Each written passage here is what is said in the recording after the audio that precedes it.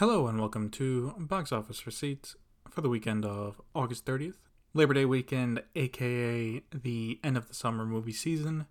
We got a real quiet weekend, so let's just start off with the weekend top 5.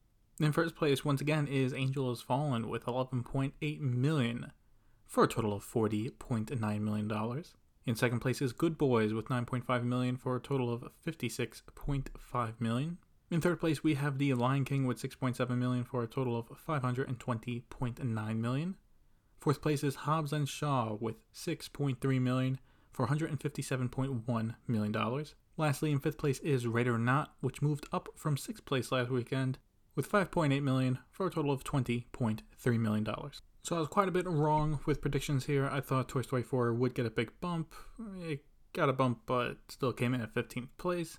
Also, The Lion King is now holding better than Hobbs & Shaw, which I guess is not too surprising. So overall, a very quiet weekend.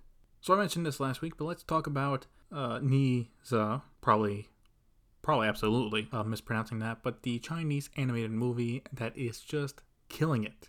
It did open up this weekend in a limited release in IMAX and came in at 20th place and just over $1 million.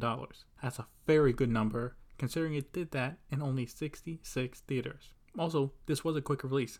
I was in China 2 weeks ago where they announced, it was going to be a limited release in America next week. They spent very little advertising it. Now, back in China, it has made so far $659 million, which is massive. It has taken over Avengers Endgame to be the second highest grossing movie of the year in China, behind The Wandering Earth at $690 million. How's that gotta feel? You make almost $660 million for your movie, still not first place. It is also now at third place all time in China, with number 1 being Wolf Warrior 2. So why the hype? Well, Ni Za is a Chinese mythological person. For the movie, the story is that Ni Za is meant to bring the destruction of the world, and because of that is shunned by people. It becomes a story about breaking out of what you are supposed to be. I think something kids would resonate with when watching. Besides that, it also has solid reviews, as well as the Chinese rating site Douban with an 8.7 rating. So yeah, this movie blew up because it had a good recipe all around. It was an animated movie based on a mythological person, good reviews, and a good release date as well. It came out at the end of July, so The Lion King was passed, and the only competition it had was Hobbs & Shaw. So, not bad at all.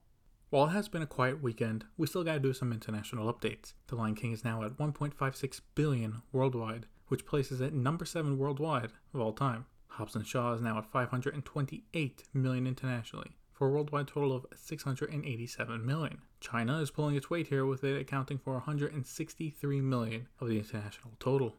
Angry Birds 2 is at $58 million internationally for a worldwide total of $93 million. At this rate, it looks like it will not even hit $150 million by the end of its time at the box office, which, Once Upon a Time in Hollywood has now made $152 million internationally for a worldwide total of $283 million. This one should definitely pass $300 million and should finish up between $350 and $400 million, though probably closer on the $350 side.